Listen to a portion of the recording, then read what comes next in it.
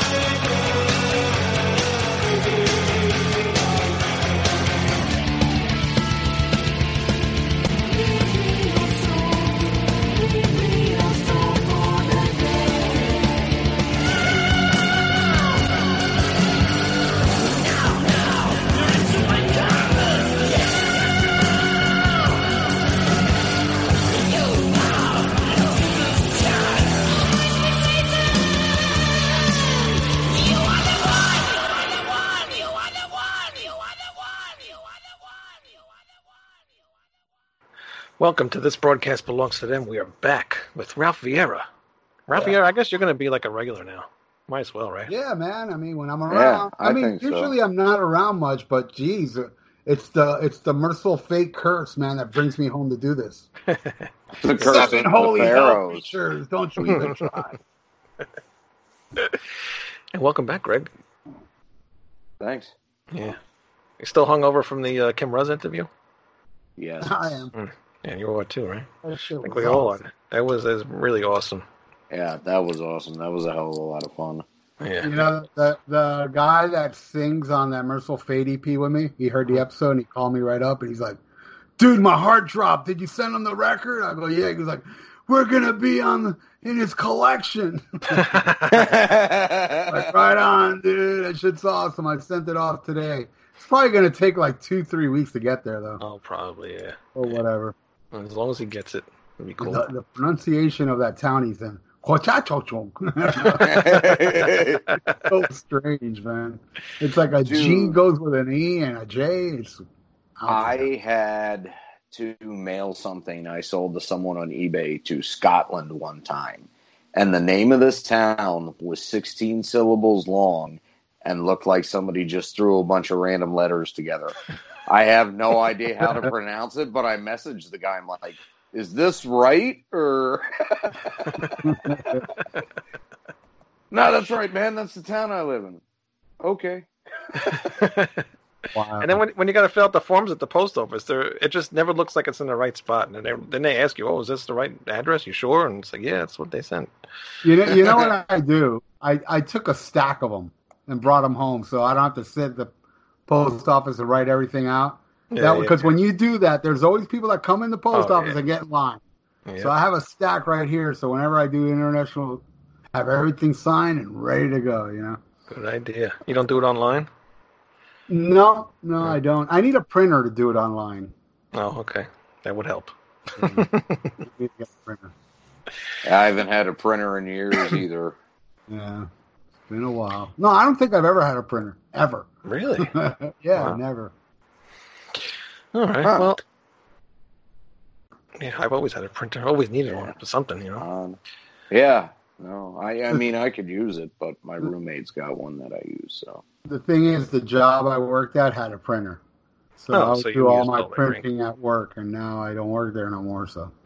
Gonna have to get the printer at some point then. My brother has one. You know, there's many times I get concert tickets, and I forward it to my brother. Print that out for me. Yeah. I'm gonna go to. You guys ever heard of Frank Marino? Yes. Yeah. I'm traveling. I can't say where though. I'll tell you guys off the air. I'm traveling to go see him in April. He's wow. been a bucket list band since I was 14 years old. Since Oh, the wow. 70s. That's really cool. So I'm very excited about that. Yeah. All right. Well, today we're going to talk about "Don't Break the Oath." Oh, Yeah. yeah. Good choice. What a classic. Such a very a good classic, and one of the most iconic album covers ever, I think. It's got the picture of Satan coming out of the fire, and I think so too. it's just an awesome album cover. But it's the second studio album. It was released in 1984. And the style Merciful Fate employed on "Don't Break the Oath" resembled a mixture of heavy metal with progressive elements, lyrically preoccupied with Satan and the occult, and distinguished by King Diamond's theatrical falsetto voices. So, who wants to go first with A Dangerous Meeting? Sorry. Well, I'll tell you, man. I told this story before when I was on your show. But I think the first appearance that, the first time I ever heard Merciful Fate, this guy walked into rehearsal with the EP, and he played it on a stereo that was hooked up to Marshall amps. Well, that same guy, when this album came out, we bought it and we went back to the first time we heard it. We went back to the studio, put it on that turntable with the Marshall amps, and we just sat there like, damn, man, this band is the ultimate band ever, you know? Right. It's just such a great full album. To tell you the truth, look, in our Kim Russ interview when he said he doesn't like Night of the Unborn, I thought about it afterwards, and I just listened to it now before we put it on. I'm like, I said he didn't like Nightmare. No, it's Night of the Unborn. Okay. All right. And when he said that, I was kind of, and then I listened to it now, and I'm like, God, this song is so good. And then when the album ends, I'm like, well, yeah, it is my least favorite on here, If I had to pick a least favorite, it would be that one, but it's still a great fucking song, Yeah. But, hey, personal taste is not science. It's personal. Right. Well, Dangerous Meeting. Jeez, the whole concept of people doing a little ritual, 7 people at a table, then it went all wrong. And the table's dancing around and shit. Table starts to dance. And then they get descended into hell. What a lovely topic. Yeah. What a great song.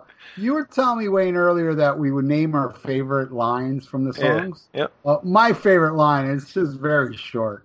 It's just the part where he goes, "They're going to get themselves killed." Yeah, That part. Yeah. That part is the shit. I'm like, so many millions of great lines. And my favorite part of the song is where it just stops and the guitar goes, like almost like a shotgun cocking. Yeah. It's like so badass, dude. I'm telling you, this band just look, man. The fur is rising, man. Just thinking about it, Dangerous Meeting is a fucking classic, and I'll get into it later when we talk about another song. But when I saw Merciful Fate in the Shadows, I'm like all the way up front. Right. And when he said tonight the circle is broken forever, whatever, like King is like right at me, singing it with me, and it was just like such an experience. But he does it again later, which you can see it on YouTube, and I'll talk about it later, which is even more bizarre than that part. But that every time I listen to a Dangerous Meeting, I think of that line and King like looking at me and singing along with me. It was just so cool because it was like the second song in the right after Doomed by the Living Dead. They went into that. Oh wow! Or maybe it was the third song, but either way, what a classic! One of my favorites on here. You'd be probably surprised. What's my favorite song on here? I'm interested to know. It wouldn't be the typical favorite song from everybody, but everybody loves the song. Okay, interesting. Gypsy. God damn, you're good, dude. You're good. I was going to let him wait. Dangerous would be my third favorite. What would be my second there? Oath. No. But it's a great one. That's a great one. The last We'll get All right, we'll get Okay. Yeah. I mean, I could sit here and think about it and guess, but that's going to take up time. Yeah, let's get to it. You mentioned that my favorite line from this song tonight is the circle is broken forever. I like that whole section at the end of the song. 7 people dead within a trance. In here, nobody is sensing the rain. Tonight, 7 souls are reaching hell. I mean, that's awesome. How about time lyric. was standing still, the meeting is over, their journey's Yeah, there's so many lines in this song. It's like hard to pick one, you know. That line, the journey's on. It almost, I mean, you get the vibe of 7 people descending into hell, but it goes into that whole, and it just feels like that's it. They're fucked, you know. Yeah. Exactly. But everything in this song is so catchy. The choruses, the verses, the guitar solos, just everything in the song is just so memorable. It's one of my favorite, definitely one of my favorite songs of theirs, Dangerous Meeting. I love this one. How about you, Greg? Oh yeah, me too. It's definitely one of their best songs. I mean, I love it from beginning to end. The opening riffs are just so cool.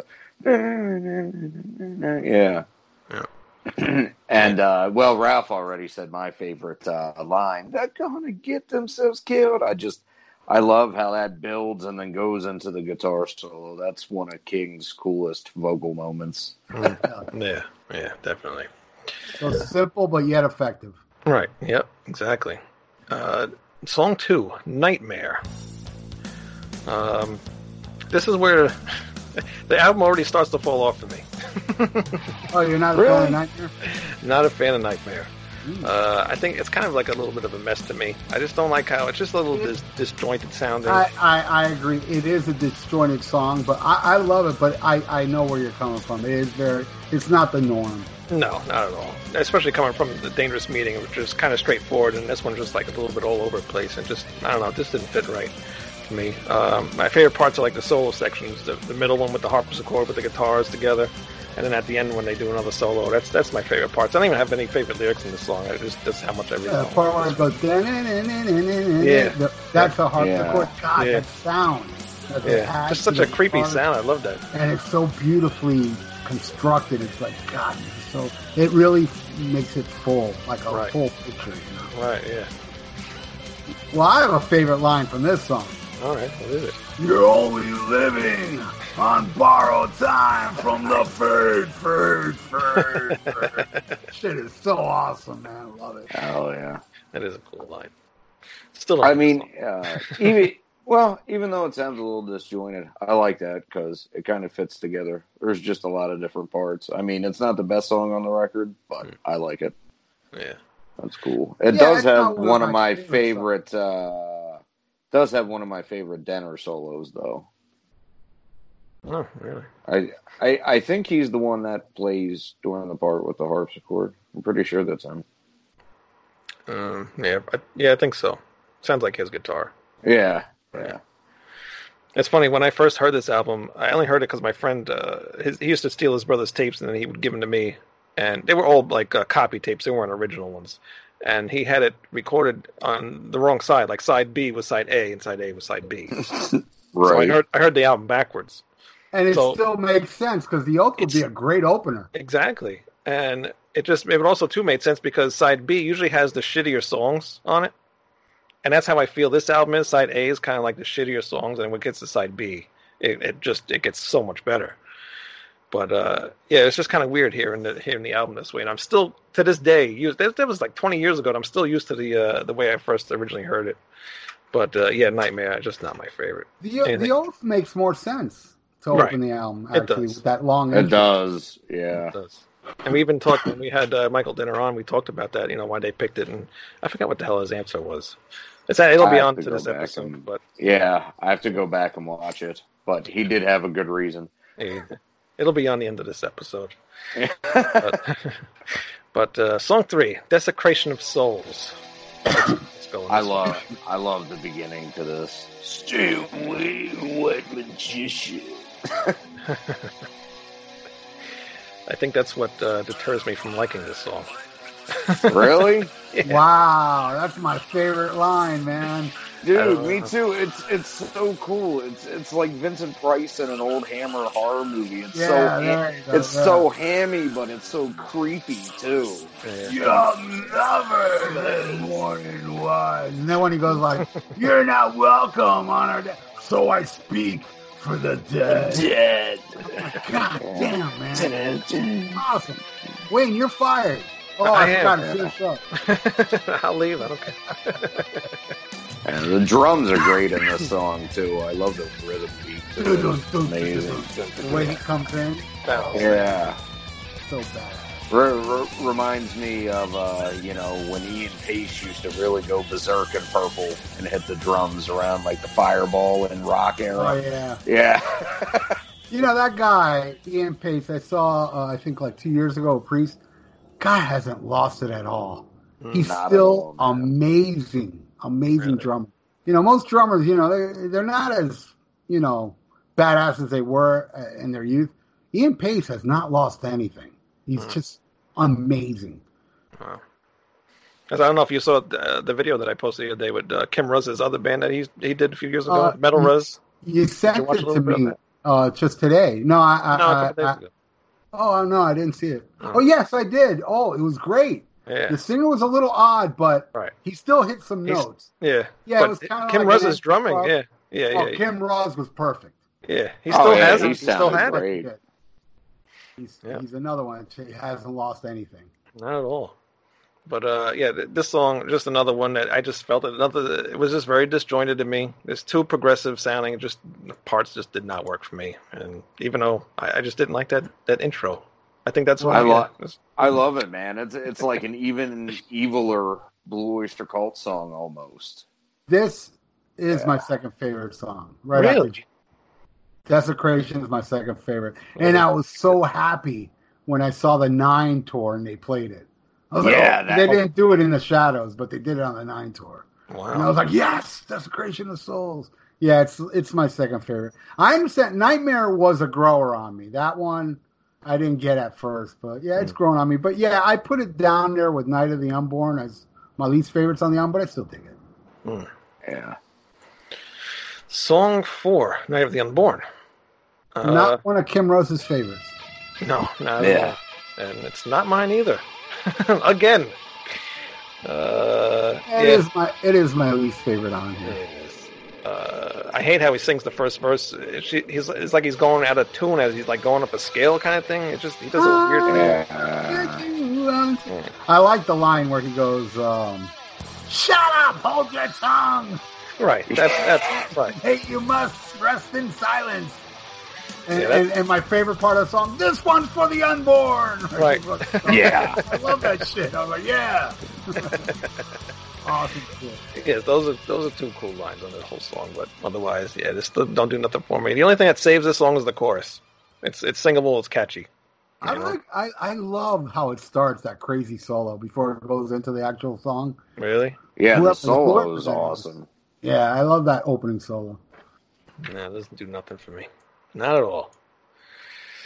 The Oath. The masterpiece. Yes, this is a masterpiece. This is my favorite Merciful Fate song, period.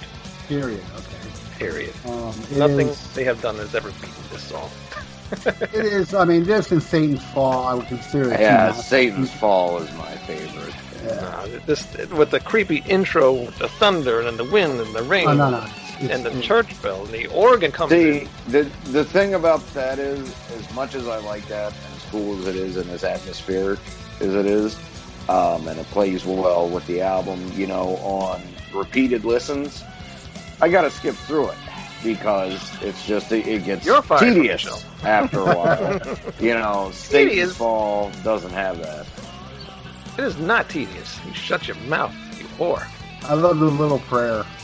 Yeah, By it's symbols fucking- of Creator, I swear henceforth to be a faithful servant to His Most faithful persistent servant, the archangel- most puissant archangel, Lucifer, whom the Creator designed as his regent regent in this world. and the Lord of this world. Amen. It's just so fucking creepy. I mean, Yeah. when I heard this when I was younger, man, it just scared the shit out of me, you know? Oh, I guess it it did gave the me first chills, time you know? I heard it too, but I mean, well, yeah, not scared the shit out of me, but it gave me chills. It was sufficiently creepy, but no, I'm not saying there's anything wrong with it. It's just, you know, I don't need to hear it every time I listen to the song. I do. I feel like a devil worshiper when I listen to this thing. I'm like, God, I feel like Satan's going to come walking through the door, you know, and sit down. Yeah, and have a drink. Well, but now that we've gotten to this song, actually, I can finally tell my Merciful Fate story, and it took me a long time to remember when this happened, but this actually happened before I got not before, but after I got the Eye album, because I ran out and got the Eye because I saw King Diamond on fucking that ass weasel Geraldo Rivera show, which in retrospect is actually pretty funny.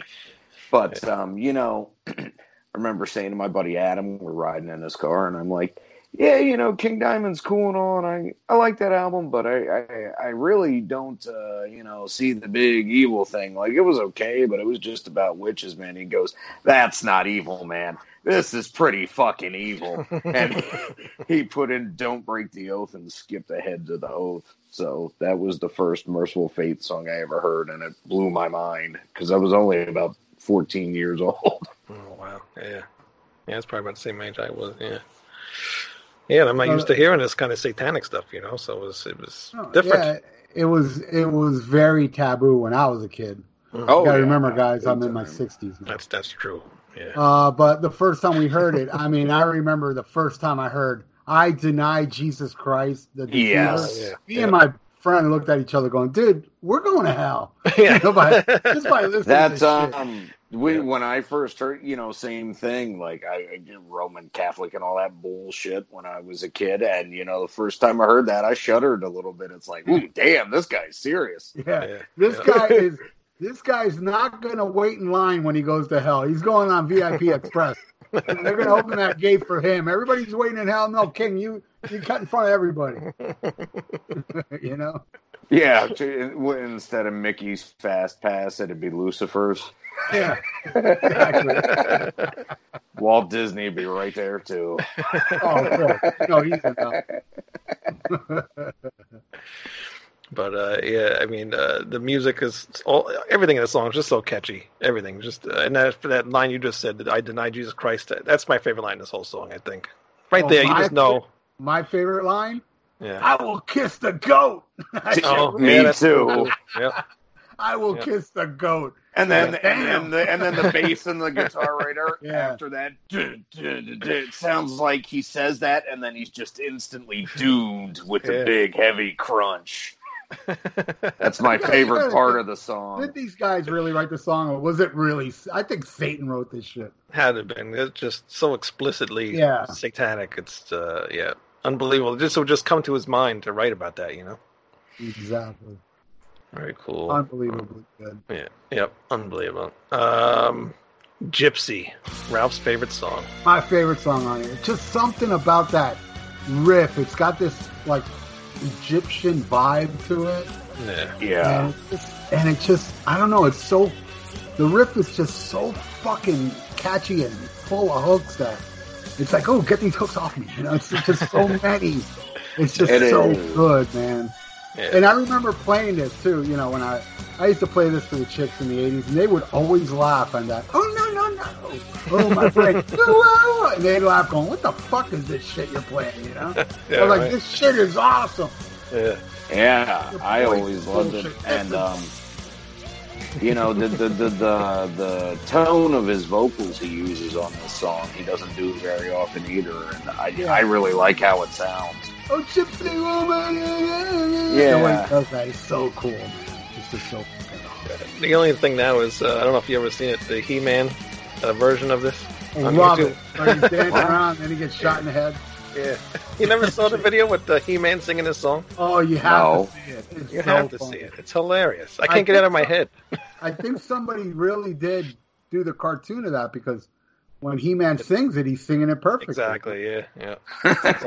But here's my Merciful Fate story when I saw it live. If the Dangerous Meeting wasn't cool enough, the part with King sang to me. You can see this on YouTube, and also you guys know the Bell Witch video. Yeah. The Bell Witch video has the show I was at, and also some outdoor show. And King was friends with the guy that's cameraman that I know a friend of his, so I ended up getting a great copy of it. During Gypsy, the line where he goes, "You are the devil." You watch the video. He's like, "You are," and he's just looking at me. "You are the devil's child," and I'm singing it right with him because I'm all the way up front. And then he goes, "And so am I." And then he goes, "You better believe it." It's just so cool when he did it. And I'm like, and now I have it on video because you get a close up of the King going, "You better believe it." And he kept fucking with me and a couple other people, not just me.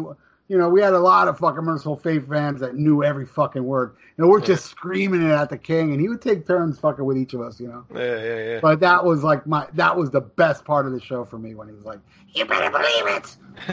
That's cool.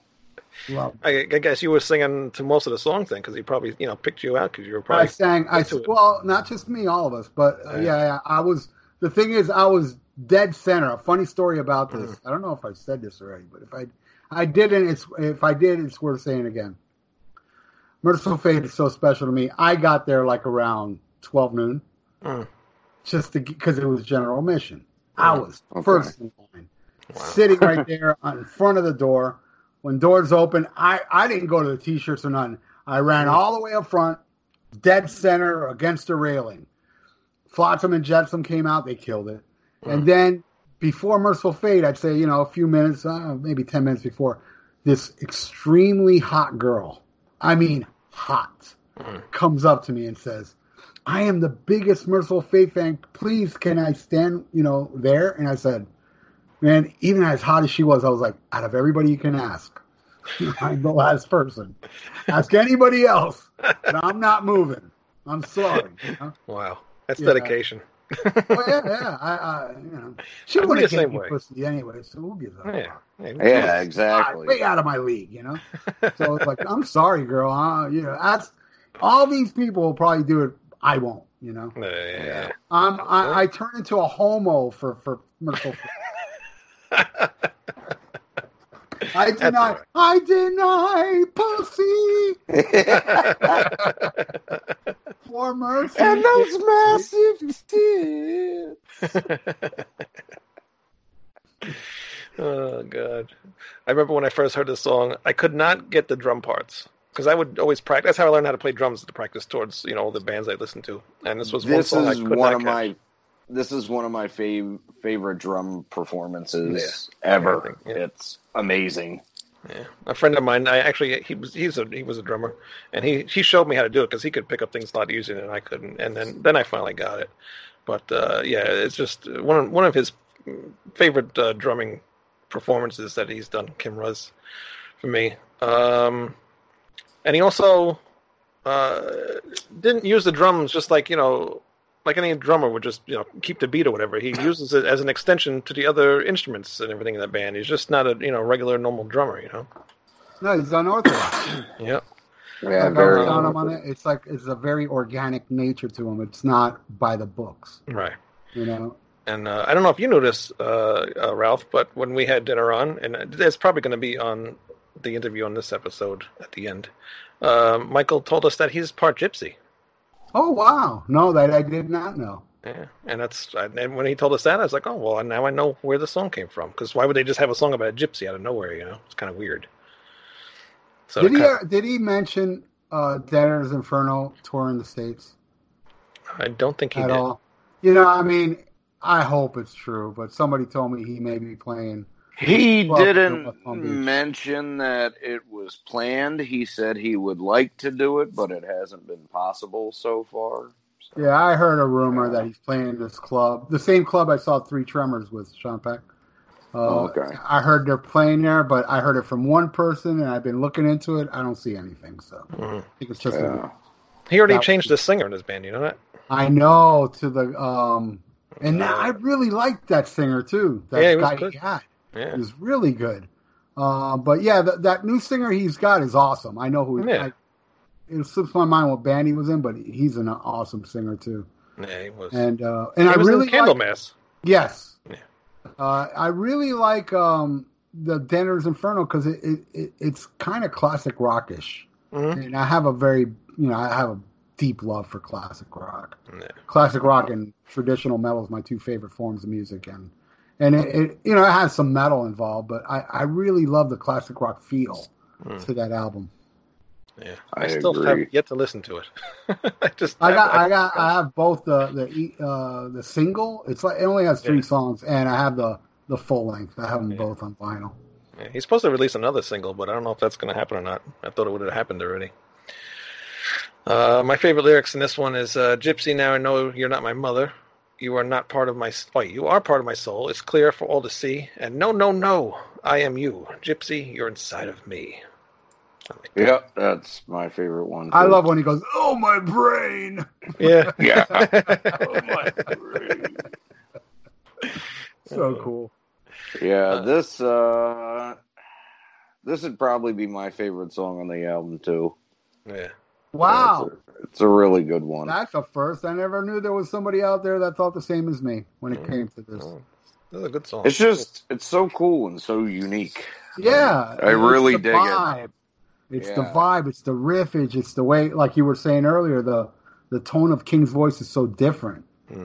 And of course, Kim Russ. I mean, what he does on this song is unbelievably. Like you were saying, when you were saying it was hard for you to learn the part. Right when you said that, I thought about the drum part. I go, oh yeah, because it is a little unorthodox. Yeah, it's got that like little disco kind of thing going on, but it's not like a straight beat. It's just like back and forth, like all these. It's just confusing.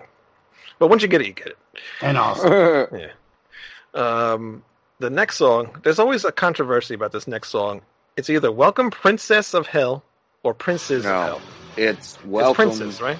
Princes of Hell. It's about the 7 princes. Right. I know that. Oh, you see, I learned something on this episode. I thought it was a singular princess. So did I, but it was a misprint on the record. Oh, is it? Yeah. Wow. Yep. Yeah, and if you actually go through and read the lyrics, I think it's pretty clear he's talking about individual princes too. Let me see here. I actually have the lyrics.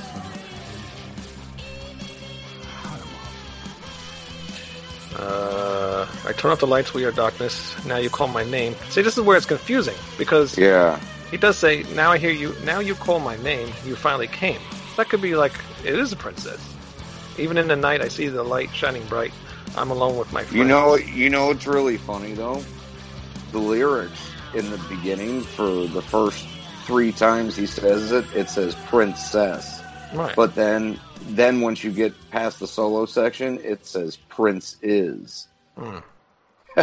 Yeah, just I don't know. This song was always confusing to me because I didn't even know about it. Everybody thinks it's always Princess because it's spelled that way. Anyway, no. King has said it's about the 7 princes of hell, not a princess. No, it works either way. Yeah. Because it is confusing because there's a line that says, "I hail you again." Right. In Satan's name, Princess of Hell. Yeah. It's very confusing. You should say, "I hail you and you and you and you." That's right. I hail you, Zalls. That's right. I hail yous, princes of hell. Hey. The second part of this album for me, it's been one hit after the other. This is another one of my favorites. Everything's catchy in this song. It's a little more straightforward than the others. There's no progressive things in this one at all, too much, really. It's not jumping around from different time signatures or weird vocal spots, which is good. My favorite lyrics on this one, never will I break the oath I gave. I hail you again in Satan's name. Prince, oh God, now I'm getting confused. Princes of Hell. Prince in Hell. I love my line is, "I'm alone with my friends." You love the one where he does those accents. Yeah. And what does he say then? "We will return," something like that. Yeah. Love that too. The echoey effect to it. At the end of the song. See, this album, opposed to Melissa was there was a lot of reverb on it. This one doesn't have as much reverb. Yeah, I still love them both. I think that Melissa had way more reverb in the voice. It does. Yeah. No, it just seemed to me that this album, everything has reverb on it, maybe a little bit too much. I don't know. I'm not used to as much as Melissa. If you listen to like the remasters now, everything just sounds, I don't know, a little less reverb. I don't know. It's just something different about the remaster. So now I'm getting used to the remaster sound. I got a question that I don't know if you guys are aware of. When I used to listen to Melissa, the album, the song Melissa, the early versions I had did not have what they put in later. Where like toward the end, where he's like, "Oh, Melissa," oh, like he's doing that melody with the song. Yeah. That wasn't on the original version. Yeah, Ever since the CD Age came in, they added that. So the only version that I've heard with that is the original vinyl I have, which I no longer have. Right. And I've never heard that version ever again. Yeah. It's only on the first U.S. press, or something, right? Which is a Megaforce press. Yeah, which I had, and I don't have it anymore. It sucks because I would love to have that version because I'm so used to that version. Every time I hear King singing during that, it's like it doesn't bother me. Don't get me wrong, but it kind of is the original version. Yeah, we talked about that in the last episode. But I was always used to the way it is now, because I never heard the other one first. And somebody brought that up one time a couple of years ago, and then I actually found the record and I bought it. You can't have it, ha ha ha. I'll find it. It was easy to find. I found it fairly easy. Yeah, and it was cheap, too. I didn't spend that much on it. I'll find it.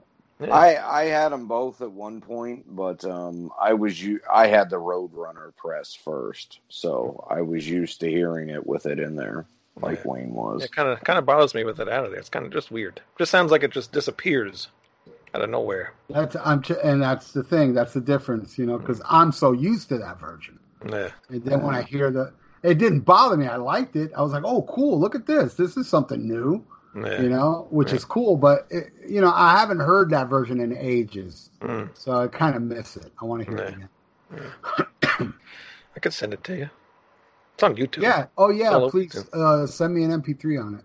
Yeah. Is it on YouTube? Because I haven't really searched. Mm-hmm. Yeah. Okay. Next song's not really a big deal. It's just 2 1 Far Away. It's just the instrumental. I love it, man. Yeah, it's my favorite song off the whole album. I think it's beautiful instrumental, and it's so good to put it after all that crushing metal, and then just have that little soft thing. It's just such beautifully made. When Timmy Hansen passed away, I made a video using that song and pictures of him, a little tribute to him. But I just think it's beautiful. I love King's angelic voice and just a real mellow acoustic and that beautifully constructed guitar solo. Yeah, me too. And I love that it's that short too. It's short and effective. You know what I mean? Doesn't wear out its welcome. And it serves as a nice intro for "Come to the Sabbath" too. Written by King Diamond, music and lyrics. Are you allowed to say angelic when it comes to King Diamond?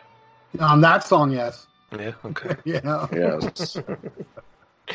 And now we end with "Come to the Sabbath." What a way to end it. Not to get off the subject, but in Satan's Fall, he gets a little angelic too during. It kind of sounds like the section in Satan's Fall. It almost sounds like a '50s song. He sounds angelic in that part as well. But yes, "Come to the Sabbath," very special song for me for this reason. When I saw the Abigail tour, that was the first Fate song he played that night. And I was like, oh my, because I wasn't aware he was going to do Merciful Fate. Thought it was just going to be Fatal Portrait and Abigail songs. But when he played, oh my God, "Come to the Sabbath." And I'll never forget, a pit broke out during that. Just a fucking big ass pit. Everybody was moshing. I was like, I'll join. It was fucking great. But yeah, this song has so many great lines. Yeah. Come to the Sabbath. Oh man, and it's just. Oh yeah, the opening is awesome. The opening down by awesome. the ruined bridge. Yep. And follow the magic call. That was my. And then, if you say heaven, I say Castle of Lies. That whole part's awesome. You say forgive him, I say revenge. Revenge. And then the funny. My sweet Satan, you are the one. He's such a sweetheart. Sweet Satan. Yes. But I love the line that makes that tells you this is part 2 of Melissa. An evil curse on the priest who took the life of Melissa. Yeah. So it's a sequel to the song Melissa. Oh yeah, that's right. Also, my favorite part of the song musically is that little fucking break before he does the whole Heaven Castle of Lies part. Yeah. That really groovy piece. It's really cool, man. I like that. It sounds a little bit like a Diamond Head song.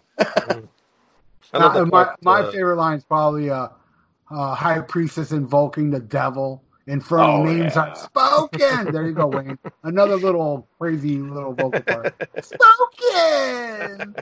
Love it. What a shock. That's the coolest shit he does, though. I mean, you can say what you want about the falsetto, but I love the falsetto. Don't bother me. Used to when I was younger, but now I'm used to it. You know. I'm just saying I like the little weird emotive bits better. Oh yeah. My favorite part is this when the song goes down, like fades out towards the end, and then the harpsichord comes in, and then the music comes back, and then King's doing that angelic voice again. Yeah. Right over that. Yeah, it's just so cool. All that stuff is really cool. When you saw the Abigail tour, you saw the original Abigail tour? Yes, but was not Michael Denner. Michael Denner played on the album. So Michael Moon. Michael Moon. Yeah, that was. I was like, because I didn't know until I saw it on stage, but it was the one and only time I saw Timmy Hansen. Oh he wow! was there. And, so what you saw wasn't on the live album, was it? I don't know where the live album was recorded. It wasn't. No, it wasn't that show where the live album was recorded, but it was on Miami Beach, and it was not many. I mean, I won't say the place was empty because King came back on them and he packed the same place. Mm-hmm. But it was a 2-story thing, so there was nobody upstairs, but the downstairs was kind of full. But you got to remember, I mean, I live in trendy ass South Florida. Right. And I'll never forget for the life of me, I went to go see a band called Nasty Savage. Yeah. On the way out of the show, this guy came on stage. Coming soon to the Cameo, King Diamond. I went, what? I was like, no way. And I was so close, and I touched his boot, and that was another highlight, like touching King's boot. I was like, I touched the King. I had so many opportunities. Well, it's awesome. It's kind of like a fold out, which has the classic picture of King with the thing on fire. He's like, ah. But the other side has the band members and a little, biography on the whole thing. But yeah, I was honored enough to see that. I saw them, but he never came back till In Shadows. And then I saw House of God, Puppet Master, and the last one. I just went to Orlando like a few months ago. Yeah. And then I saw the 9 tours. So I've seen King Diamond about 5-6 times, but Merciful Fate. Wow. And what a stellar performance that guy gives live. Yeah. Highlight for me the last time I saw King, The Lake. That's whoa. I so wish I had gone. I wish I had known he was going to play that. I was shocked. I was like, what the? He's doing a B-side, and a B-side I absolutely love. Yeah. All right, now play Shrine. Shrine, yeah. Yeah, that'd be even cooler.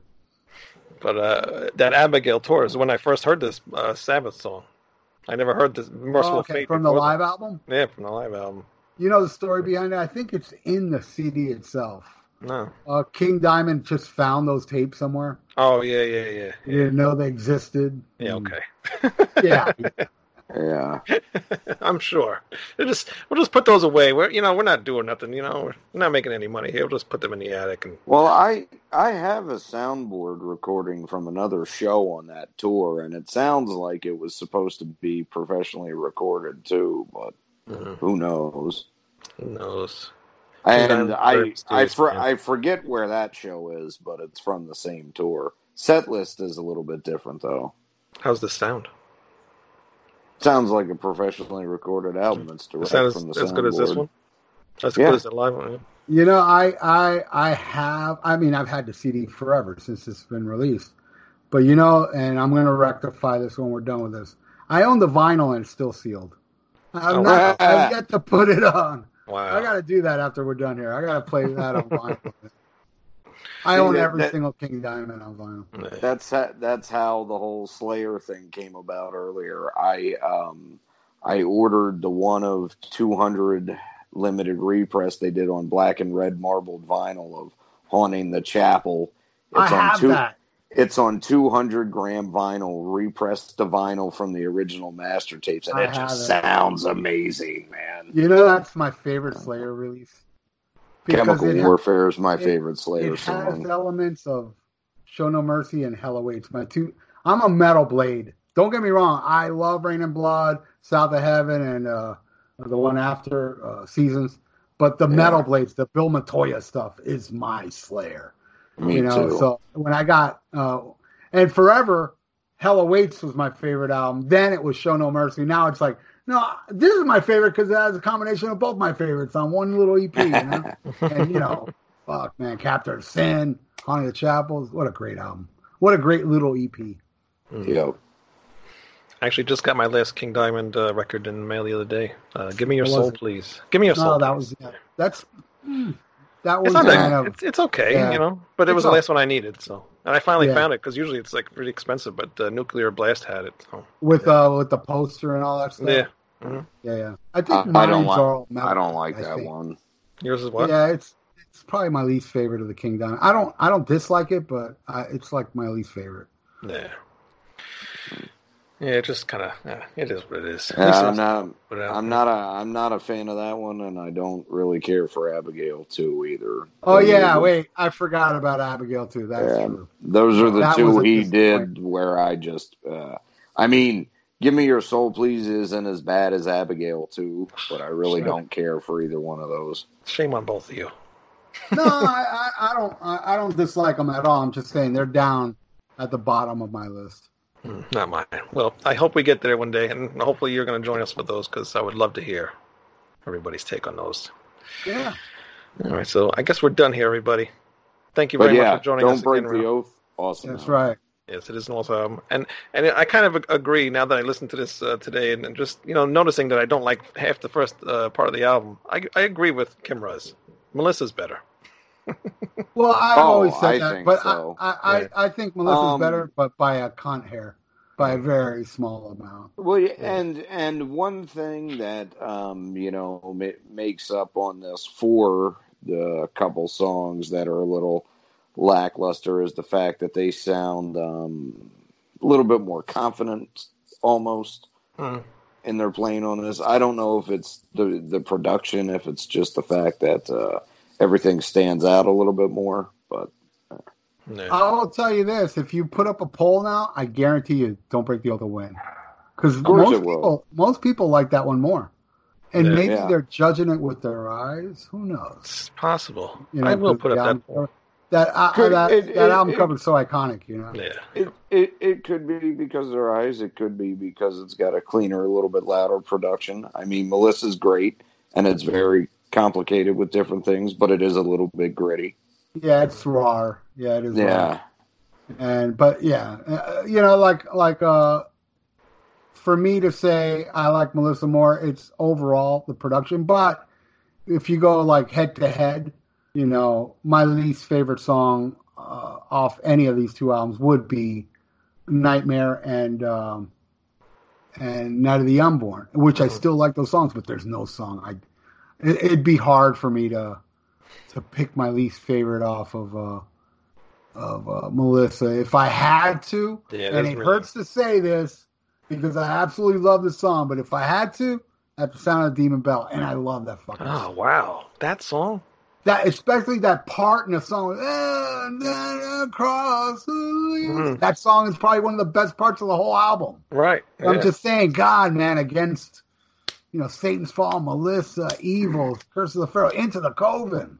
If I had to drop one, it would probably be Black Funeral, and that's not because it's my least favorite or anything. It's just because that one's a little bit punkier.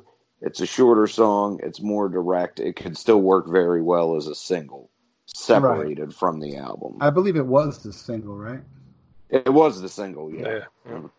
I just mean that could exist on its own outside of the context of the record, and I wouldn't really be upset, but I don't think it's a bad song. I really like that song. Yeah. Yeah, I don't think any song on Melissa is bad or as as what's the word I'm looking for? Like Nightmare and Night of the Unborn, which I There's love. both nothing those songs. as There's nothing peculiar just as disjointed. those. Yeah. Well, in the comments, guys, let us know what you love off of Don't Break the Oath. All right? And I'm going to put up that poll, right? That's a good idea. And which one do you like more, Melissa? Or Don't Break the Oath.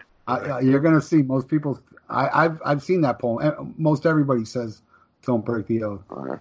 And if we did song by song, you could see that me and Ralph are the only two that would vote for Gypsy. Yeah, what's your favorite off there? Yeah. Is there any other I guarantee it's just me and you, man. Yeah. we might be able to talk Kim Russ into voting for it. All right. And look for that video too, Greg. You got to see that. Okay. Yeah, it's funny, hilarious. But go check out our website, redsoundreview.com. Go check out Ralph's show, Ralph Vieira. God, I always get tongue-tied here. Vieira's Vault.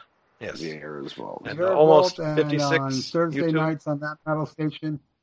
Oh, yeah. Almost Human 56 on YouTube. And I have a radio show on That Metal Station every Thursday night at 8 p.m. Eastern Time. That's right. Go listen to that. I listen once in a while. Very cool. Yeah. You've been in the chat room. Yes, I have. Yeah. Greg hasn't, though. Come on, Greg. Join me. Join that wacky-ass chat room. A lot of people put a lot of porn pictures up on there. Yeah, okay. Yeah. Some weird pictures. What night of the week is that? Thursday night at 8 p.m. Eastern Time. I usually am always at work then. Oh, okay. Well, yeah. Whenever you get no excuse. Thursday off. If I get a Thursday off or if I work in the morning, I will stop by. Right on, dude. Yeah. All right, everybody. See you guys next week. Or whenever the hell the next episode's up. All right, bye. Now, on the Don't Break the Oath album, that album cover is like famous, throughout metal history. Yeah. Was there any sense that the band was going to maybe break up after this album, or did you think that the band was really going to go on? When that album came, the band was still hungry, and ready to go. It was a strong lineup and good friends, and things were going very, very well. Mm-hmm. But then we had a close look at especially King and our manager Will Bang. They had a close look at the contract we signed, and King was tired of him and Hank was like they were going in this direction. King wanted to bring in more of his songs, and I back Hank, and I want Hank to do more songs.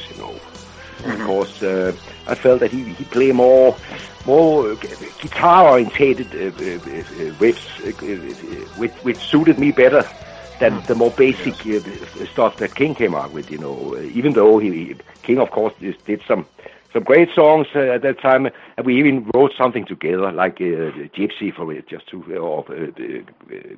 Nonsense No Fun. We did some songs together. But I do believe that Hank was the riff master. So every time Hank came out with a riff, ideas for a new song, I said, yes, this is my kind of music, man. This is what I want to do. Yeah. But of course, we have to compromise, because King was also writing songs. So he got some spots on the Don't Break the Oath album, the song The Oath, and Come to the Sabbath, and Gypsy he did with me. So there was room for King also to write. On the second album, not on the first, but on the second one. That's a decision we made, just to make it like democratic, like a band who all of us have something to say, Yeah. Yeah. Did you ever? Yeah. Oh, go ahead. There was there was so much, a lot of small and bigger things, happening at that point. So finally, King decided to call it a day, to split up Merciful Fate. Yeah. And it was somehow I felt it was like a relief also for Hank, because he was tired of playing and doing the same stuff, so it left me and Timmy and Kim Russ question marks, we're like, what the hell, man? Just before the big break, and Slayer, Metallica, and bands like that took over and made it big. Right after that, it got accepted, to be able to play hard and heavy. right after we quit. The band was split up, you know, and I will always regret that, you know. Wonder what could have happened if we had continued after Don't Break the Oath, you know. Yeah. Where would that have left us these days, you know? Yeah. Do you think that you could have replaced Hank and just continued as Merciful Fate? With another guitarist? Yeah. No, that will never happen. That could never happen. No. I mean, it's like ordering coffee at a restaurant and only get the milk and sugar. I mean, that will never work. Never. I mean, Hank is so much Merciful Fate. I mean, in my book, I'm the sugar and the cream. Hank is the coffee. Did you ever help King write any lyrics? Pardon? Did you ever help King write any lyrics? No, actually, I wrote the lyrics for the Danger Zone songs. Okay. King, he sang them. You know, you can hear it on what it's called. It's called Return of the Vampire. Yep. Yes. I think that's an album called Return with very old demos. Yep. And you can hear all these a bit silly lyrics. It's written by me. So. I mean, there was this. We needed someone to write the lyrics, so I had to do it because King wasn't there to help me at that point. But I didn't know the guy, So, but when he came in, it changed. You know, he was a better lyric writer than I was. So I stopped. I mean, I'm not. I wrote some lyrics for the new album, you know, but it's not what I go for, you know. It's more like finding some good riffs, play the music. Yeah. Are you going to ask something, Greg? No, I was just going to say, I like both the Danger Zone songs on there with those silly lyrics, "Leave My Soul Alone" and "Mission Destroy Aliens." Actually, I wrote that while I was on vacation in Spain. I was sitting having some drinks, and I wrote it in. I was wasted. I wrote these lyrics there, but King went in the studio and just sang them. You know, it was cool. So now you know. That's how I wrote these lyrics. The style he does it with is great in there. It really fits the song. It's silly, but I dig it. Oh, cool! Glad to hear that, man. Because if you ever wanted to do a little, a special re-record as a bonus track on a Denner Sherman album, I think that'd be the one. Mission Destroy Alien. Yes. Why not? It's like, in my opinion, that song is a bit of lightweight Iron Maiden somehow. It sounded a bit like the first Iron Maiden albums in the style, you know. Yep. Yeah. And it was with these lyrics, you know. But it was fun doing it, you know. And actually, I was the singer in Danger Zone before King came in, and that's why I asked Hank and King to join me, because I heard there's something not working here. I could not do it. You know, I'm more like a crooner and a melodic, very, very soft melodic voice, you know. And I needed a beefy singer to be able to sing these songs, you know. Yeah. So I tricked them into go into my band and help me out, and I gave them beer and open sandwiches and made them feel very good. So I lured them in my band, you know, and then we found out that their moniker, I mean the new name for band name they got, Merciful Fate, sounded much better than Danger Zone. Yeah. So we quit the Danger Zone, and then the drummer was kicked out because he was not in the same league as the rest of the band. Where did that name come from, Merciful Fate? It was we bought our records in a shop in Copenhagen called Bristol Music Center, and this guy there, he was Ken Anthony. He was like a legend he was a pioneer in Danish heavy metal. You know, he imported the rare stuff. You know, American and Canadian bands, you know, who play heavy. I mean, as long as there was just a bit of fuss on the guitar, he would bring the album home to Copenhagen, and we could go down there and buy the stuff, you know. And he had a girlfriend at that point who came out with the name, you know. What about Merciful Fate? So, wow, it was different, and also the spelling of it. It's not. Right. I mean, you don't spell it like that. If you say Right, it, you know, yeah. merciful. Yeah. Yeah, every time I type it on my phone, it tries to correct it for me. I'm like, no, that's not how you spell it.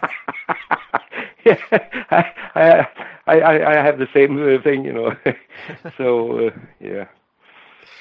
Well, that's cool. All right, so then when everybody broke up after the Don't Break the Oath album, did you ever think that you would be playing with King ever again? When they broke up, the next day he called me Okay. and asked me to join his band, King Diamond. Oh. Yeah, but at the same time I had Hank in the other ear asking me to join his new band. Oh. So I was torn in two. You know, it was a really tough thing because these guys were my two good friends. You know, and I really loved to work with them. So I had to make a decision, and for me, the music King wrote and came up with at that point were more heavy, and it suited my taste in music more, because Hank was going more like melodic rock, radio-oriented rock. Right. And but I compromised, and I said to King, I will go with you, but on one condition. I go in and guest with a few solos on Hank's first album with Fate. And King agreed, and I did it. So I play 4 or 5 solos on the first Fate album, but I continued with King on Fatal Portrait and Abigail. Yeah. So I think you made a better choice. Yeah, I think that was the wise move to make. I mean, for me, also because my taste in music. I'm into heavy rock. I mean, that's my big passion. Old school heavy. So that was so much closer to my own taste in music. Even though I also like to listen to Journey and Boston and things like that. But for as a guitarist, there's more for me as in heavy rock, definitely. Yeah. Do you have a favorite song off Don't Break the Oath? Dangerous Meeting could be one of them. Because it's heavy, but at the same time quite melodic. Yeah. In my taste, I love it. And then again, there's some very nice pieces for me as a lead guitarist. So that could also be a reason why I prefer that. That's my favorite. But there's many great songs on that album, you know. But yeah, that's my favorite track. When I first heard that album, I heard it in like a weird order because a friend of mine made a copy of it for me, and the first song I heard was The Oath, and then when I finally got the album on CD, I noticed it was on the second half of the album. Is there a reason why it was on the second half instead of like, because you know it has that intro, and usually when you hear like an album, an intro would come on, and then you know. The thing is, again, it was a song written by King, and like I said, I was more into Hank's songs. So I have, I mean, I was not the one who took all the decisions, but of course I had a saying. Yeah. So we decided to place it as the first track on side 2 because with the intro, it's quite obvious to make that song open a vinyl album. You know, at that point there was no CDs, so it was vinyl. Yeah. So you don't think it would have been better as the first song of the first half of the album? It could. These days, I might have had a different opinion about it. I could easily have chosen it as the first song of the album these days, but not back then. I was so much into Hank's writing, you know. So I pushed hard to make his songs first. Yeah. That's what I did. Well, I love that song. Hey, I like The Oath too, but I agree with Michael about his and Hank's guitar playing, and just more complexity. Is that what you call it? It's more complex, and that was our signature and like a stamp for us, you know. Yeah. So I thought it was very important at that point to make it shine through from the very beginning. This is a complex song, you know, to open the record. Exactly, and I think it works like that on the previous records too, with Evil and Doomed by the Living Dead, and I just for a Merciful Fate record, the Oath I think is perfect for a second side, but I just don't see that as being an album. No. Yeah.